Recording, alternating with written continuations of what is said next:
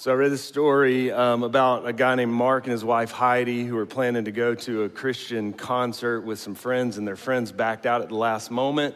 But on the day of the event, and so as Mark came home, he saw neighbors that he had recognized, that he had seen in the front yard, that he had not really had any meaningful conversation with before. But as he pulled into the driveway, he just said, well, I have 2 tickets and they're 2 neighbors. And so he, on a whim, not even thinking that they would want to go to this concert, asked, hey, you want to come with us to this concert, this Christian concert?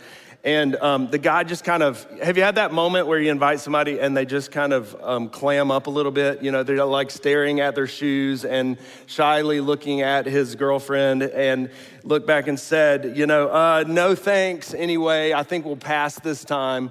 But if you'd ever like to barbecue, maybe we can barbecue in the backyard. It was then that Mark realized that he had forgotten the golden rule of all new relationships. Do you know what the golden rule is? Especially, you're Texans, you should know this, right? Barbecue first. Barbecue first. Now, I'm having a little fun with that, but really the rule is that we should never really engage. We should never push our faith. We should always start with relationship. There's something that happens over a meal that breaks down barriers. There's something that happens over a meal that breaks down barriers and helps us to connect with other people. Last week, we started the series P.O.U.R, and we're looking at what it means to be the good news, to share the good news with our world, that if we, as followers of Jesus, if we've been saved from death and brought into life, then really the rest of our lives is about sharing good news. And yet in the world that we live in, with all of the conflict and all of the uncertainty and all of the things changing in culture and everything else, Christians are growing more and more afraid to say anything, to even speak up about their faith. And I get it. A lot of us are nervous because of many things, but I think a couple of the main things that we're nervous about, number one, we've seen it done the wrong way. Anybody been there? I remember when I went to college, right? You know, the street evangelists, they're all over college campuses. And I can still remember this guy standing on a pedestal out in the courtyard yelling and screaming at people that they were going to hell.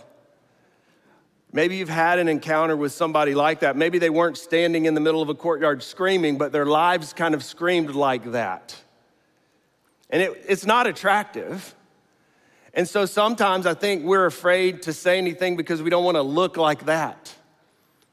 Other times I think we're afraid of rejection, right? I mean, what if this person rejects my offer, like the offer to the concert? What if they reject? What if they turn me down? What if they have questions that I can't answer? We're afraid of that rejection. Listen, in this series, what I want to do is put your mind at ease. I'm not trying to coerce you. This is not a sales pitch. I'm trying to help you live into something that could radically change your life if you think about every day simply being poured out as a blessing to the world.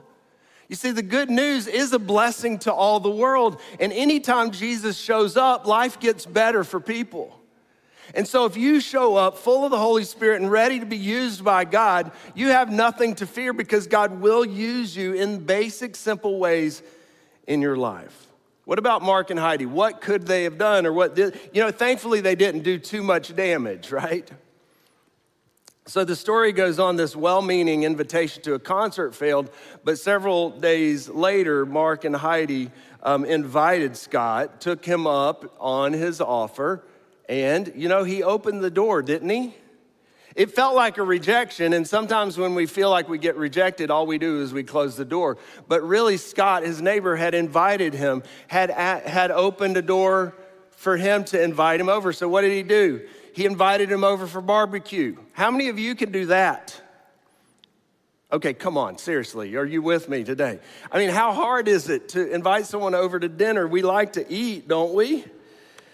And instead of closing that door and feeling rejected, what they did is they, a few days later, invited them over to barbecue, and they said, okay, here's the deal. We're gonna invite them over for barbecue, but we're not gonna talk anything about our faith, right? They felt like they had been rejected because of that. And so we're gonna build a relationship. We're not gonna say anything about our faith. But interestingly enough, Scott brought it up in the conversation. He started to ask them about their faith. You see, the truth is today, there are conflicts, there are difficulties, there are more and more people walking away from the faith or walking away from the church, questioning these things, these long-held beliefs of the Christian faith. And yet at the same time, people are spiritually hungry. People are going to bed at night and they're wondering about their kids, they're wondering about their marriage, they're wondering how they're gonna make ends meet. They're questioning whether their life means anything. They're looking for hope, and they're asking a lot of spiritual questions. And the reality is, people are actually open to spiritual conversations more than you think they are if you care about them, if you care for them. And here it is, friends, if you're really not casual about your faith, but you're deeply passionate about following Jesus in a way that is natural to you. And so let me introduce the rhythm of this rhythm of life that we introduced last week. Let me, if you missed last week, let me introduce you to it.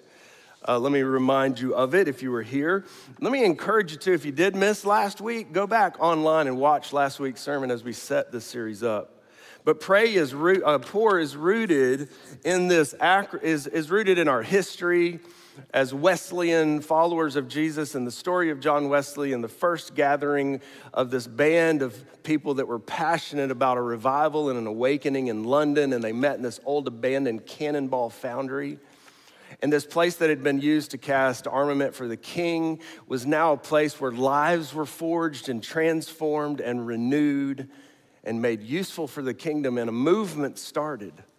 And we're praying for that kind of movement to start in our day and in our place, in your lives, in our neighborhoods. And friends, it looks as simple as this. Following these patterns of Jesus in our everyday life can change our world. What are these patterns? Well, P.O.U.R is an acronym to help us live in this pattern, in this rhythm of Jesus. P is pray. Will you simply pray for your neighbors? Will you simply pray that God will use you in your world, in your community, where you live, where you work, where you study, where you play? Will you invite God to do that? Now, last week I introduced you to this covenant that we're asking, or this pledge that we're asking you to take, and there are baskets around the room today, and you have 5 weeks to turn these pledges in. If you didn't get a book, they're out in the lobby when you go out. You can grab one. But I want to ask you to take that seriously. Don't just let it pass. I'm going to remind you every week, okay? So bring it back. Drop it in the basket. There is something about that tangible. I know it seems elementary. It seems like, well, I can take the pledge without signing it, without dropping it in the. I get it. But there's something more concrete about doing that, about writing your name on that piece of paper and dropping it in the basket. And you know what else it does is it encourages other people too. When those baskets start to fill up and we realize that we're not just doing this on our own, but we're doing it together. And so I really want to encourage you to lead the way in the next few weeks and to fill those baskets up with pledge cards, because we're inviting you to do that simple thing, to pray first. And if you just take that first step, it'll make a huge difference. Today, we're going to talk about offering invitations to relationship. Next week, we're going to talk about understanding needs and then responding with word and deed. And we're planning a special workshop to help you with that, to help you discover how God's wired you. You can find the information in the book, so grab one on the way out today. But like I said, today is about offering an invitation. An invitation kind of like what Scott and Heidi tried to offer. But specifically, not an invitation. I want you to hear this, not an invitation to church. There's a time and place for that. Listen, the pastor, don't quote me wrong. Don't misquote me. Pastor's not saying don't invite people to church. Would I ever say that? No. Okay, there's a time and place for that. But I believe as you start praying, God will open doors And you will have an opportunity to invite people into a relationship. We also gave you the neighbor map last week. So you've got the pledge and you've got the neighbor map, and the neighbor map helps us in this. Okay, this is just a tool. The exercise itself is not what matters. The exercise itself is intended to help us remember names, help us pay attention. How many of us are distracted? You're not answering because you're distracted right now. You're listening to this, you're paying attention to something else. You got your phone out, I don't know. We're all distracted. We're all busy. Amen? We're all too busy. We're all too distracted. We all have surface level conversations all the time, and we don't actually pay much attention to people around us. It's an epidemic in our day. I'm just as guilty as anybody else, okay? Running from one thing to the next thing to the next thing and never actually slowing down long enough to have a real conversation where we get to know people. So the neighborhood map is intended to help us do this. You learn names, and then below that you'll see these next couple steps that I'm gonna introduce you to today. But I wanna be specific here. Offering an invitation to relationship, to pray for those people, and then as God leads you, to invite people who maybe are far from God into a relationship where you can bless them. This is the rhythm of Jesus' life. This is the rhythm of Jesus' life. Jesus lived in close proximity to people that all the religious leaders of his day pushed away. And he told these stories in Luke 15, especially. There's three familiar stories that we always talk about in Luke 15 about a lost coin, a lost sheep, and a lost son. You know those stories. And they get to the biblical idea of the lost and God's heart for the lost. God has a heart and longs for the lost to come home, for the lost to turn away from the things that are destroying their lives and to come home. Now, I've taught on these parables many times. Some of my favorite parables. But often we kind of breeze past the first two verses, and I want to just sink there. If you turn to Luke 15, verses 1 and 2, Luke sets these stories up with this simple line. Now the tax collectors and sinners were all gathering around to hear Jesus. But the Pharisees, this is an interesting group of people, right? Those that were religious elites and those that are considered sinners. But the Pharisees and teachers of the law muttered, "This man welcomes sinners and eats with them." Friends, there will always be mutterers in this world. There will always be detractors. There will always be people that tell you what you can't do or why you shouldn't do something. And Jesus had those in the crowd that day. But here Jesus is. He's drawn a crowd again. And it's not the crowd that the religious leaders like. It's the sinners, the outcasts. And they're hanging on his every word. And he is offering them bread. He is offering them spiritual food. There are mutters in the crowd, but Jesus is doing work here. Jesus is bringing life here. Jesus is breaking down walls here. But I want you to notice this. I don't want you to miss this. What is Jesus' simple approach to ministry so often? He welcomes people. He welcomes people to a table, and he eats and he drinks with them. Jesus' strategy is to welcome and to eat. Now, how many of you can do that? How many of you feel ill-equipped? Y'all are on that one, right? We're an eating church, right? I mean, we do this every day. If I talk to you about evangelism, all of a sudden you're clamming up. If I talk to you about, explaining the faith, you're clamming. Listen, follow Jesus' pattern, eat and drink with people who are far from God and see what he will do. Share a meal. I mean this seriously too, because so often in our culture today, we're running and the table, it has become a place that we've lost where connections are made. A shared meal is a spiritual place.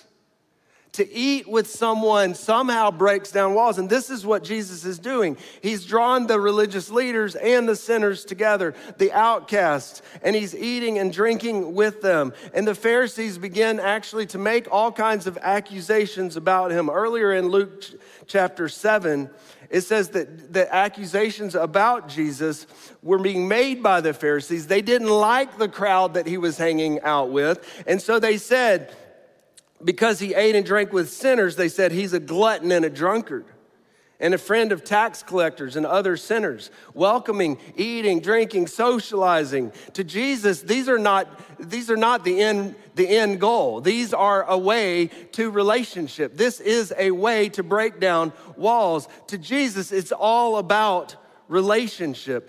And relationship is Jesus' strategy for reaching the lost. In each of the stories in Luke 15, when the lost are found, what happens? In fact, that's the point of the story. There is a party thrown. Friends, who likes a party? Who likes to eat? Okay, you're evangelists then, you're missionaries. If you can eat and you don't mind a party, even if you're an introvert, stay in the background, but it's still like you can socialize, right? This is Jesus' strategy. It's a party. In fact, I was thinking this week about all the instances, there's somebody pointed out that Jesus, in the Gospel of Luke in particular, everything that Jesus does, he's always on his way to a meal, he's at a meal, or he's just left a meal, and he does miracles all around the table all the time. Now, all the pictures, Jesus did walk a lot, so I don't think he was fat. I don't think he was a glutton, but he was at the table a lot. And he was with people a lot, and he was building connections and relationships and bringing down walls and even teaching around the table. Transformation and life was happening around the table. If you're a parent, listen to me, don't miss this. You have an opportunity around the table with your kids that will be gone soon. Okay, but all of us can do this. Sharing our faith is not supposed to be a drag. Remember, I told you last week, this is not going to be about guilting you. This is going to be inviting you into rhythms that I think you will find life-giving. You see, because when Jesus shows up, he gives life. He brings life. Always, things get better. Yes, he challenges the religious elite, but he brings life. And if we will do this, this is not about convincing people or converting people. It's just about Jesus pouring himself out in us and through us. And yes, the Holy Spirit can do that through us. But will we simply offer an invitation to relationship? This is easy enough, right? Eat, but don't eat alone. And don't eat just for eating's sake. It's a holy moment. It's a sacred space when we sit down with others and share a meal. You see, here's the thing. Jesus didn't eat just for nourishment. Jesus didn't eat for his own satisfaction. Jesus ate with others because he knew that it was a strategic place where his mission could be fulfilled. In fact, if you look across the Gospels, you could make this argument, and I like to make it, that Jesus was a party crasher. He crashed a lot of parties. He'd show up. He was invited sometimes. Other times, he even invited himself over. Now, I'm not recommending that on a regular basis. But Jesus' first miracle was turning water into wine. He was at a party. And wine was a symbol of celebration and life. And Jesus, when the wine runs out, he knows the host is going to be embarrassed, and so he turns water into wine. This is his first miracle, friends. Somebody is breaking on the scene here that's going to change things when Jesus shows up. Jesus invited himself over to Lazarus' house. He's walking down the street, and Lazarus, he looks up in the tree. Lazarus has climbed a tree to see him. And there are people all around us, friends, who are dying for this kind of connection. And Jesus knew this. When he saw Lazarus, he knew that he was an outcast, that he was in the back. He couldn't see. He had to climb a tree. He had to go to great lengths. And he was still so hungry for that connection. He was hungry to see Jesus. And he was reaching out, and Jesus says, I'm going to your house for lunch today. And there they have this encounter that changes Lazarus' life. Or in Luke 6, Jesus and the disciples go to dinner at a Pharisee's house.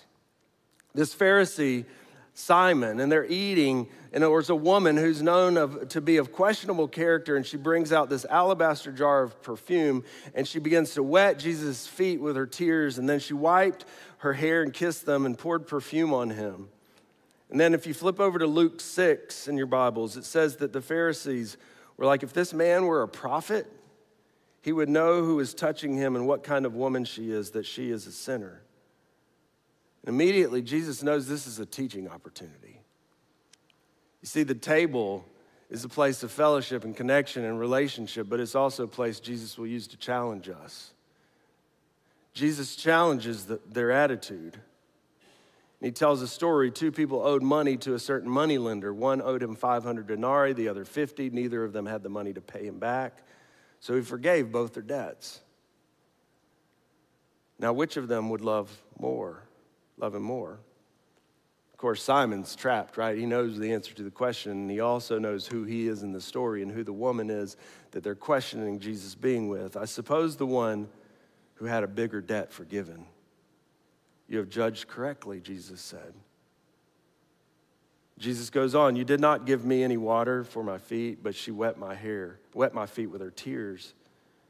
See, this is foot washing. This is service. And wiped them with her hair. You did not give me a kiss, but this woman from the time I entered has not stopped kissing my feet. You did not put oil on my head, but she has poured perfume on my feet. Jesus uses this as a teaching moment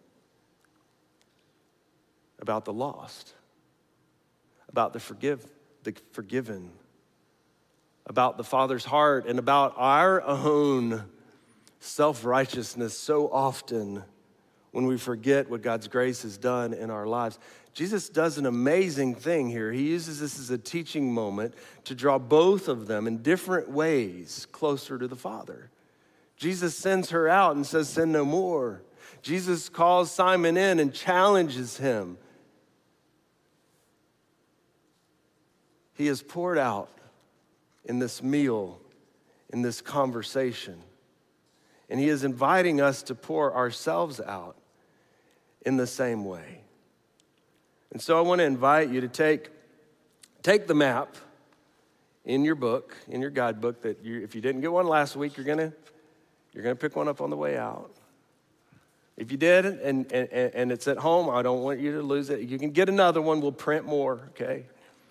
Take this home. Take it seriously. This is not, remember what I said this last week. This is not a 5-week exercise. This is about the rhythm of our lives. This is everyday way of life that we're inviting you into, that you might bless, that you might be poured out. What kind of conversations can you have, though, to move? On this next page, on the other side of the block party, the block map, the neighborhood map, we're going to get to block party in a minute. That was a little slip, but it wasn't unintentional. Some of you, there's some mutterers in the back muttering about my mistakes. There's a page on here called Next Step Invitations, and we're going to talk about this, and I want to invite you, and there's some resources. We have a website put together, foundrychurch.org/P.O.U.R. If you'll go to that site, you can find all of this information, okay?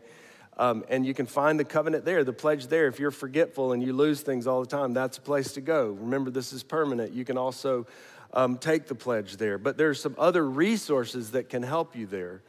But what we're talking about is kind of moving from stranger to acquaintance in the first part. With the neighborhood map, you're moving from stranger to acquaintance just simply by learning names. It's a simple first step to write the names down of your neighbors in that first section on the map.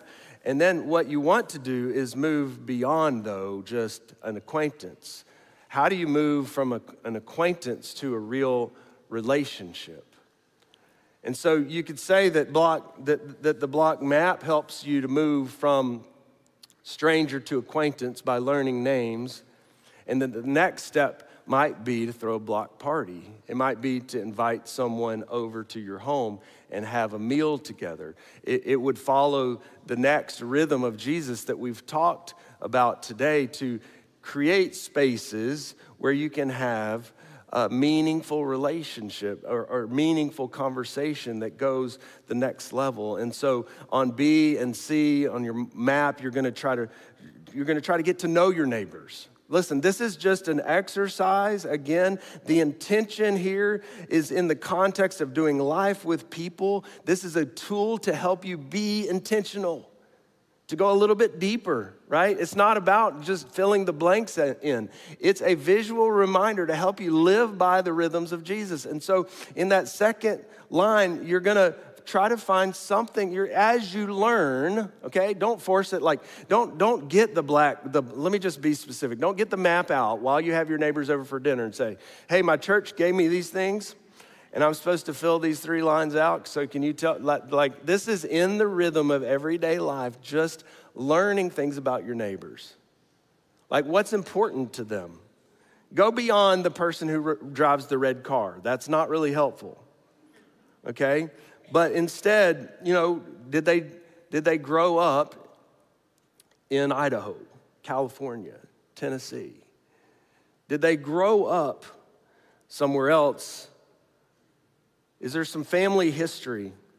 What do they do for a living? What are their hobbies? Do they like to golf? Do they like to fish? Play cards? What do they like to do?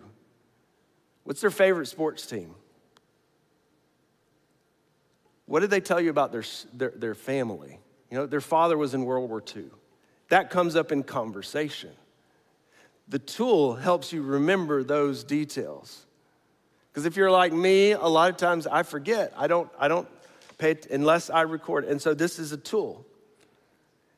So that's the first tool. And then the next tool we're going to go into more is to connect even deeper with people about their dreams of starting a family, their purpose in life, what motivates them, what are they passionate about, what is their faith story, what do they fear most. Listen, you're not getting there overnight. That's long term, okay? But this is the progression of things in the relationship. Listen, I don't need to teach you how to have a relationship, okay? I want to resource you and help you with these tools. But I want to remind you how easy it can be if you are intentional. What is Jesus' strategy? He welcomes people and he eats with them. He welcomes people and he eats with them. Jesus goes to parties. Jesus is a wedding crasher. The Pharisees accuse him of being a drunkard and a glutton, which I think I need to say a word about this, okay? They accuse him of this, and he says that John the Baptist didn't spend his time eating in bread and drinking wine, and you say he's possessed by a demon, but when Jesus does eat and drink, they call him a drunk and a glutton. You know what this tells me? That the Pharisees are just trying to trap Jesus. This is important because, listen, for Jesus, the point is not the party, for his own consumption, for his own, and anything that we do. Listen, Jesus was not, hanging out at the frat house all the time, getting wasted. That's not what I'm talking about. I just want to be clear because I think it is important. There are many of us who, the church needs to come alongside people with real addictions. And I don't want you to mishear me when I say Jesus was a party animal or a party crasher, whatever. Because there are people that eating and drinking has become what is disfiguring their life in Christ, what is drawing them away from Jesus. It's an escape for some of us, and we need to be honest about that. This is not what I'm talking about. You see, the meal is not centered on Jesus. Jesus is using the meal as a way to deepen relationship and to bring healing and hope for people, everyday people. I love what Henry Nouwen wrote about this. He says, when we invite friends for a meal, we do much more than offer them food for their bodies. We offer friendship and fellowship and conversation, and a spiritual bond grows. And we become food and drink for one another. There's a spiritual connection that happens over a meal or at a party or watching a game or connecting in this way. In your guidebook, you'll also find resources to help you throw a block party. And I hope that maybe through the fall, you might consider doing that. Neighbor, we're going to work on that together, right? My neighbors are here. But what would it look like for on a regular basis for you to eat with people, not to eat alone? What if you traded those meals that you're eating alone for eating in fellowship with someone, and then once a year, you made it a goal to throw a party? We want to help you do that. Why? Because those little conversations can make a huge difference in someone's life. For us, for a lot of us in our faith development, who was it that made a difference in your life?